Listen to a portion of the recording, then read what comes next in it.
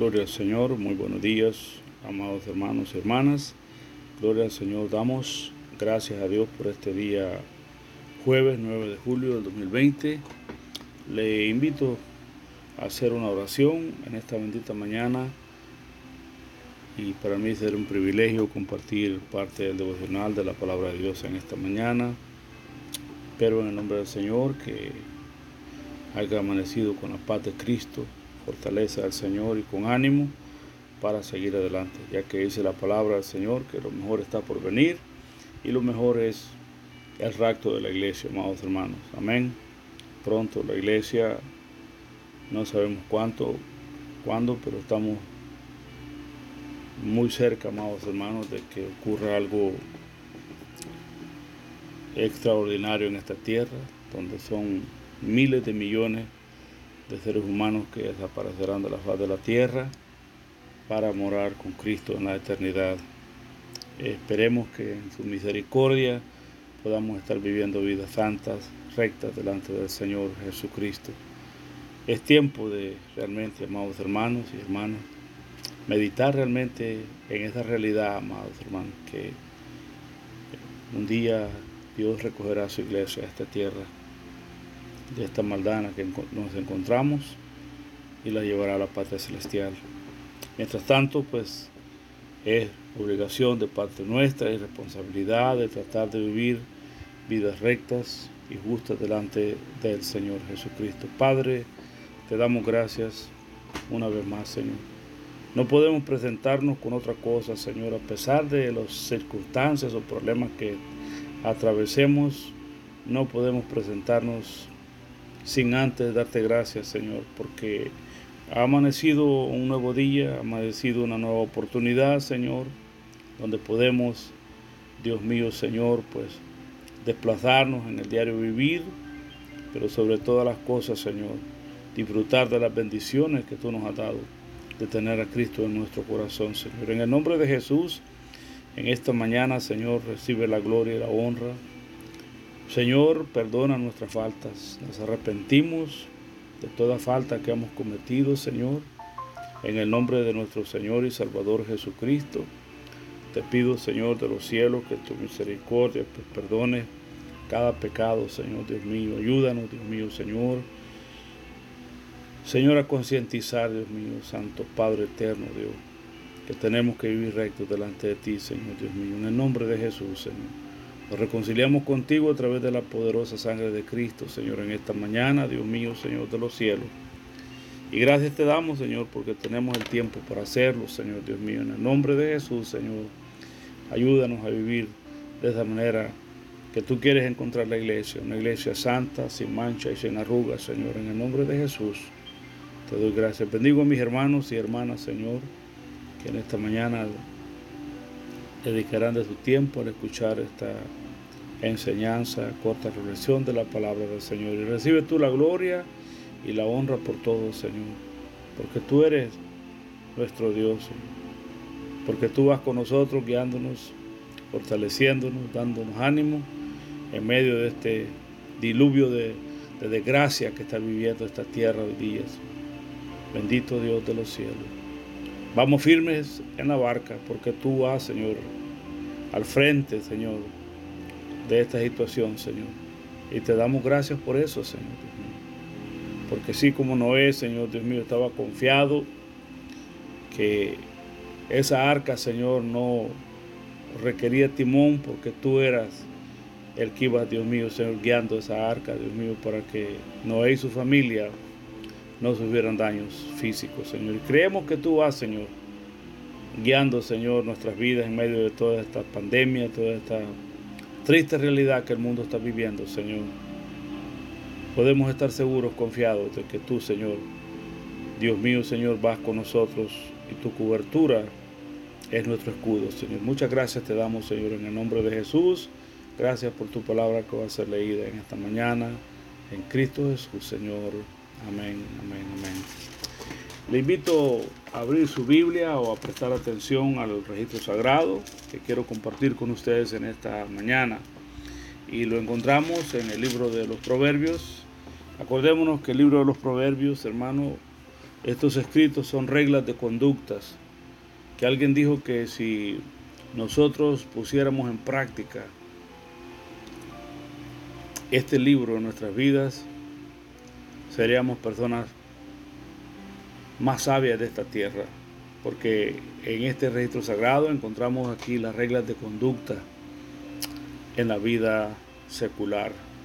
Y quiero que usted me acompañe allí en el libro de los Proverbios, capítulo 12, versículo 4. Dice la palabra: la mujer virtuosa es corona de su marido, mas la mala como carcoma en sus huesos. Oiga bien, la mujer virtuosa es corona de su marido, mas la mala como carcoma, en sus huesos.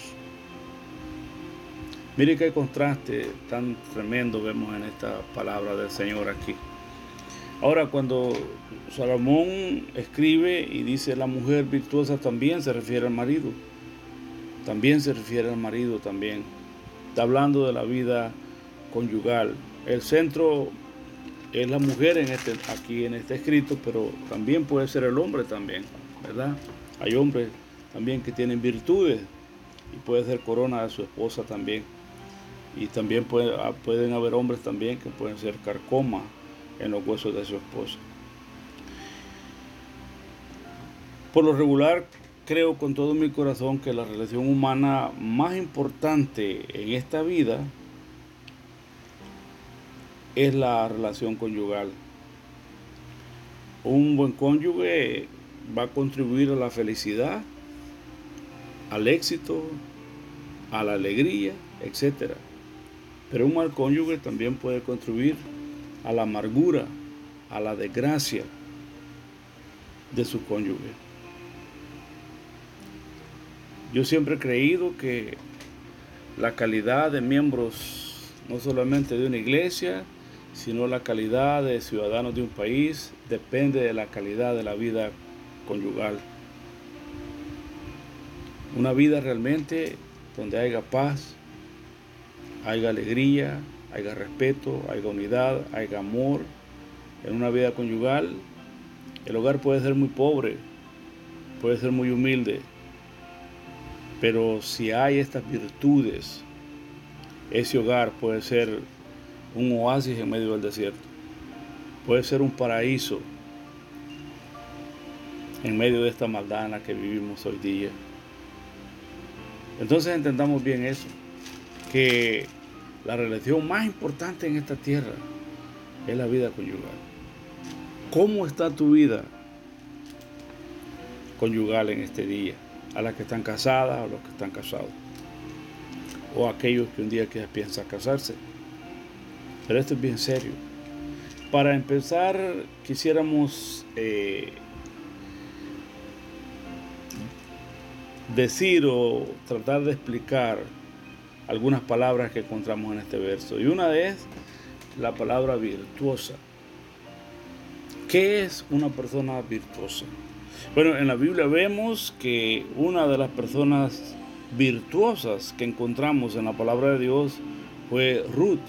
En el capítulo 3, verso 11, Boaz le dice a Ruth que todos sabían que Ruth era una mujer virtuosa.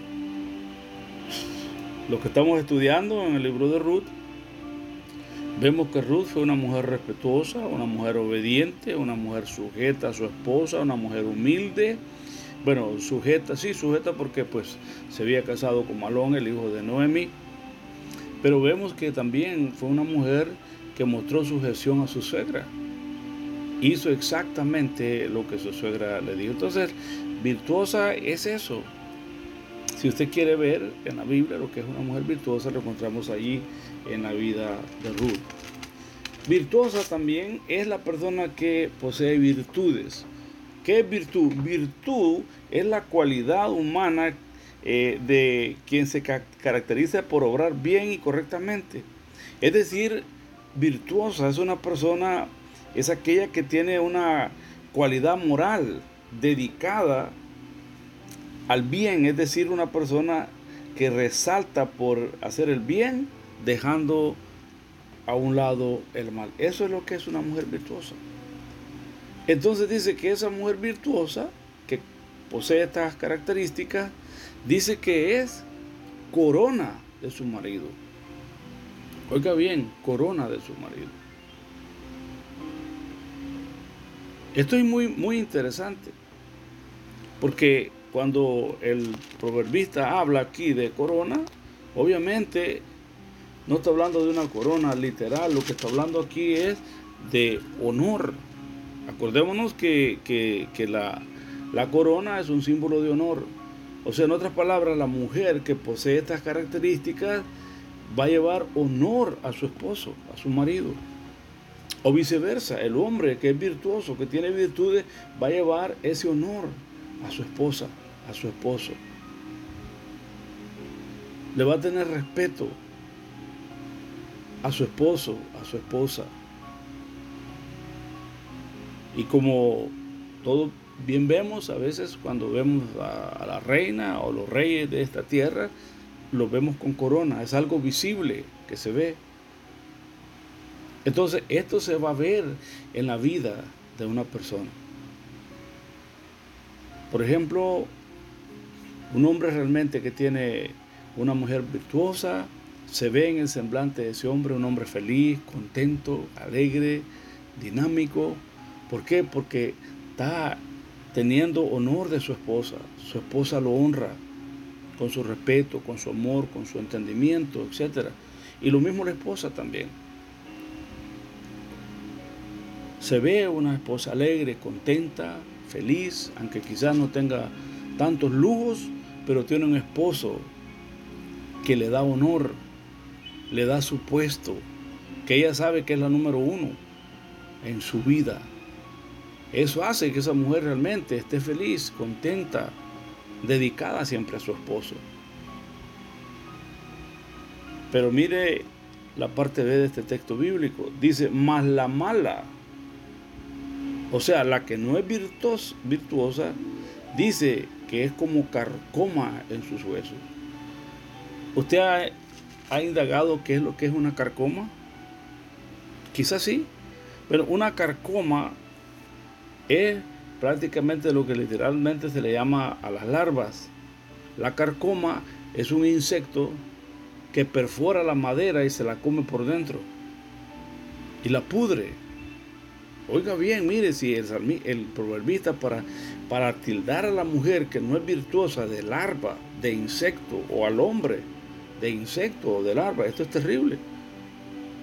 Esto es terrible. La carcoma en los huesos, en nuestra lengua, viene a ser lo que es la osteoporosis, que le llaman. Esa enfermedad que poco a poco se va comiendo los huesos, va deteriorando el cuerpo físico. Qué terrible ha de ser vivir realmente al lado de una carcoma. Espero que usted no tenga una carcoma a su lado, que usted tenga una esposa virtuosa, un esposo con virtudes, que la respete, que le dé honor. Porque de lo contrario, dice que la mala es como carcoma a sus huesos. Tristemente, en muchos hogares cristianos, la virtud carece por su ausencia. Se ha perdido esta virtud, se ha perdido este respeto. Estas coronas, hay esposos que no llevan corona en sus cabezas. Lo que llevan son carcomas. Y hay esposas que no llevan corona, sino que carcomas. Hay esposos que ellos muchas veces han puesto a las esposas en una desgracia por sus acusaciones, por cosas que no se han perdonado, etc. Muchas veces las cicatrices se pueden ver en el rostro de una mujer, un rostro lleno de tristeza, de angustia, y muchas veces el esposo la ha puesto en esa situación. Esposos, esposas, nosotros no somos llamados a ser larvas, a ser carcoma de nuestro cónyuge. Somos llamados a ser hombres y mujeres virtuosas, a llevar honra a nuestros esposos, a nuestras esposas. La alegría, la felicidad, amados hermanos, va a reinar en un hogar cuando realmente el hombre o la mujer se decida a desarrollar estas virtudes. Un mal cónyuge causará mucha tristeza y desdicha. Eso es lo que va a suceder. Un mal cónyuge, un mal esposo, una mala esposa, lo que va a llevar va a ser desgracia, tristeza, abatimiento, congoja en la vida de su cónyuge. Ese no es el plan de Dios. El plan de Dios es que el matrimonio sea feliz, para que sea duradero. Que realmente cuando se diga o se nos pregunte cuántos años usted tiene de casado, usted puede decir: tengo tantos años de casado y han sido años de felicidad en mi vida matrimonial. Que no lo diga realmente con congoja y con arrepentimiento: llevo tantos años de sufrimiento. Verdaderamente, amados hermanos, la carcoma está dañando muchos hogares hoy día. Y muchos hogares ya están realmente pudriéndose, pero son personas que no dan a conocer lo que está pasando en sus hogares. Pero usted sabe que una madera fina, por fuera se mira fina, pero mientras esa carcoma sigue comiendo y sigue comiendo, llega un momento que por dentro esa madera es solamente hueco y tarde o temprano se va a podrir. Tarde o temprano esa madera, esos orificios, esa larva le va a hacer daño y la va a derrumbar. Ya hay muchos hogares hoy día. Muchos hogares se miran que son felices y todo eso, pero por dentro la carcoma va comiendo. Y ahí está la carcoma comiendo, acusándose el uno al otro, despreciándose.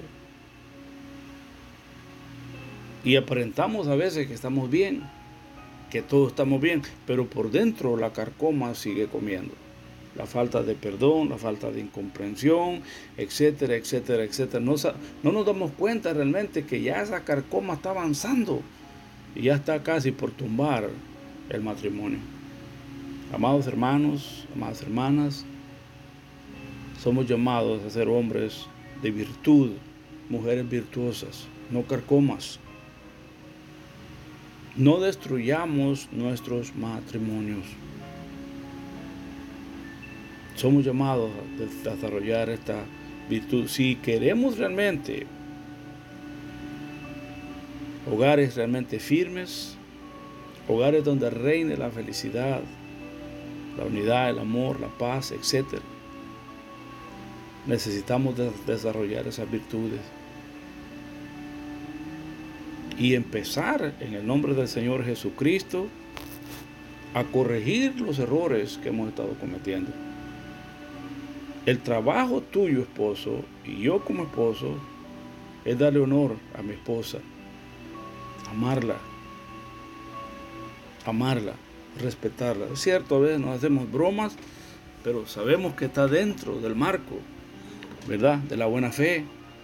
Pero una cosa, amados hermanos, es ya realmente humillar a la esposa, humillarla a cada momento, no perdonarle sus errores. Si nosotros ponemos a pensar realmente qué es lo que ganamos cuando los esposos y las esposas no se perdonan sus faltas, póngase a pensar. Si usted se da cuenta, es una batalla donde nadie va a ganar, todos van a perder. Yo creo que sabios seríamos en ponernos de acuerdo en algo en que todos saldremos ganando. Y ese es uno de los problemas que tenemos en la vida conyugal. Esa carcoma está destruyendo los matrimonios. ¿Por qué? Porque nos hemos dedicado, hemos abandonado la virtud. Ahora es tiempo, en el nombre del Señor Jesucristo, que nosotros realmente entendamos, como dice la palabra del Señor, que a paz nos ha llamado Dios. A paz nos ha llamado Dios. Donde está Dios hay paz, hay comprensión, hay amor, hay unidad, hay respeto, etc. Salomón, un hombre de mucha experiencia, sabía realmente lo difícil que era un hogar lleno de carcoma. Pero si él tuvo 700 esposas, imagínense, si realmente él no tenía experiencia en lo que era el hogar. Si nosotros queremos realmente que nuestros hogares brillen y nuestros hogares, amado hermano, cuando usted llegue de su trabajo, sea un oasis, usted llegue a descansar, no llegue a ponerse los guantes y a subir al cuadrilátero y a pelear después de un jefe cascarrabia que le ha hecho la vida imposible, llegar a casa y convertimos la sala en un cuadrilátero, nos ponemos los guantes y a pelear. Eso realmente es un infierno, es una carcoma que está comiendo. Así que el consejo de esta bendita mañana es que usted busque la virtud, y si no las tiene, pídale a Dios, pídale al Señor Jesucristo que le ayude, que le dé fuerzas, y dígale al Señor que usted no quiere ser una carcoma, que usted realmente quiere ser una mujer virtuosa, un hombre con virtudes, que usted quiera vivir en plena felicidad al lado de su esposa y sus hijos. Padre, te doy gracias en esta mañana. Bendigo a mis hermanos en Cristo. Bendigo los hogares, Señor, de cada hermano, Señor Dios mío. Ten misericordia de aquellos, Señor, que quizás aparentan tener un verdadero hogar, una verdadera felicidad, pero la carcoma está comiendo por dentro, Señor. Ten misericordia, Dios mío, Señor de los cielos. Te pido en el nombre de Jesús, Señor, que cada persona, cada esposo, cada esposa pueda concientizar en estas palabras, Señor Dios mío, y podamos, Señor, ser hombres y mujeres con virtudes, Señor Dios mío, que realmente nuestros hogares sean, Dios mío, el lugar donde más queremos estar, no el lugar donde no queremos estar, Señor. Bendito Dios de los cielos, Padre mío, que nuestros hogares, Señor, sean puertas del cielo y casa de Dios, donde podamos, Señor Dios mío, arreglar nuestras diferencias, Dios mío, con tu santa dirección, en paz y armonía, Señor. En el nombre de Jesucristo de Nazaret, Señor, yo te pido, Señor, por cada uno de mis hermanos, Señor. En Cristo Jesús los bendigo en este momento y te suplico, Señor, que tú seas, Señor, hablándoles a sus corazones, bendito Dios de los cielos. En el nombre de Jesús, te doy gracias por ello, Señor. Gloria al Señor, mis amados hermanos, mi amada iglesia. Dios me les bendiga a cada uno de ustedes. Es un privilegio realmente bendecir sus vidas a través de estas reflexiones de la palabra del Señor. Y si esto ha bendecido su vida, dele gloria al Señor. Les ama su pastor Carlos González. Dios me les bendiga. Que pasen un día pero súper bendecido. Bendiciones.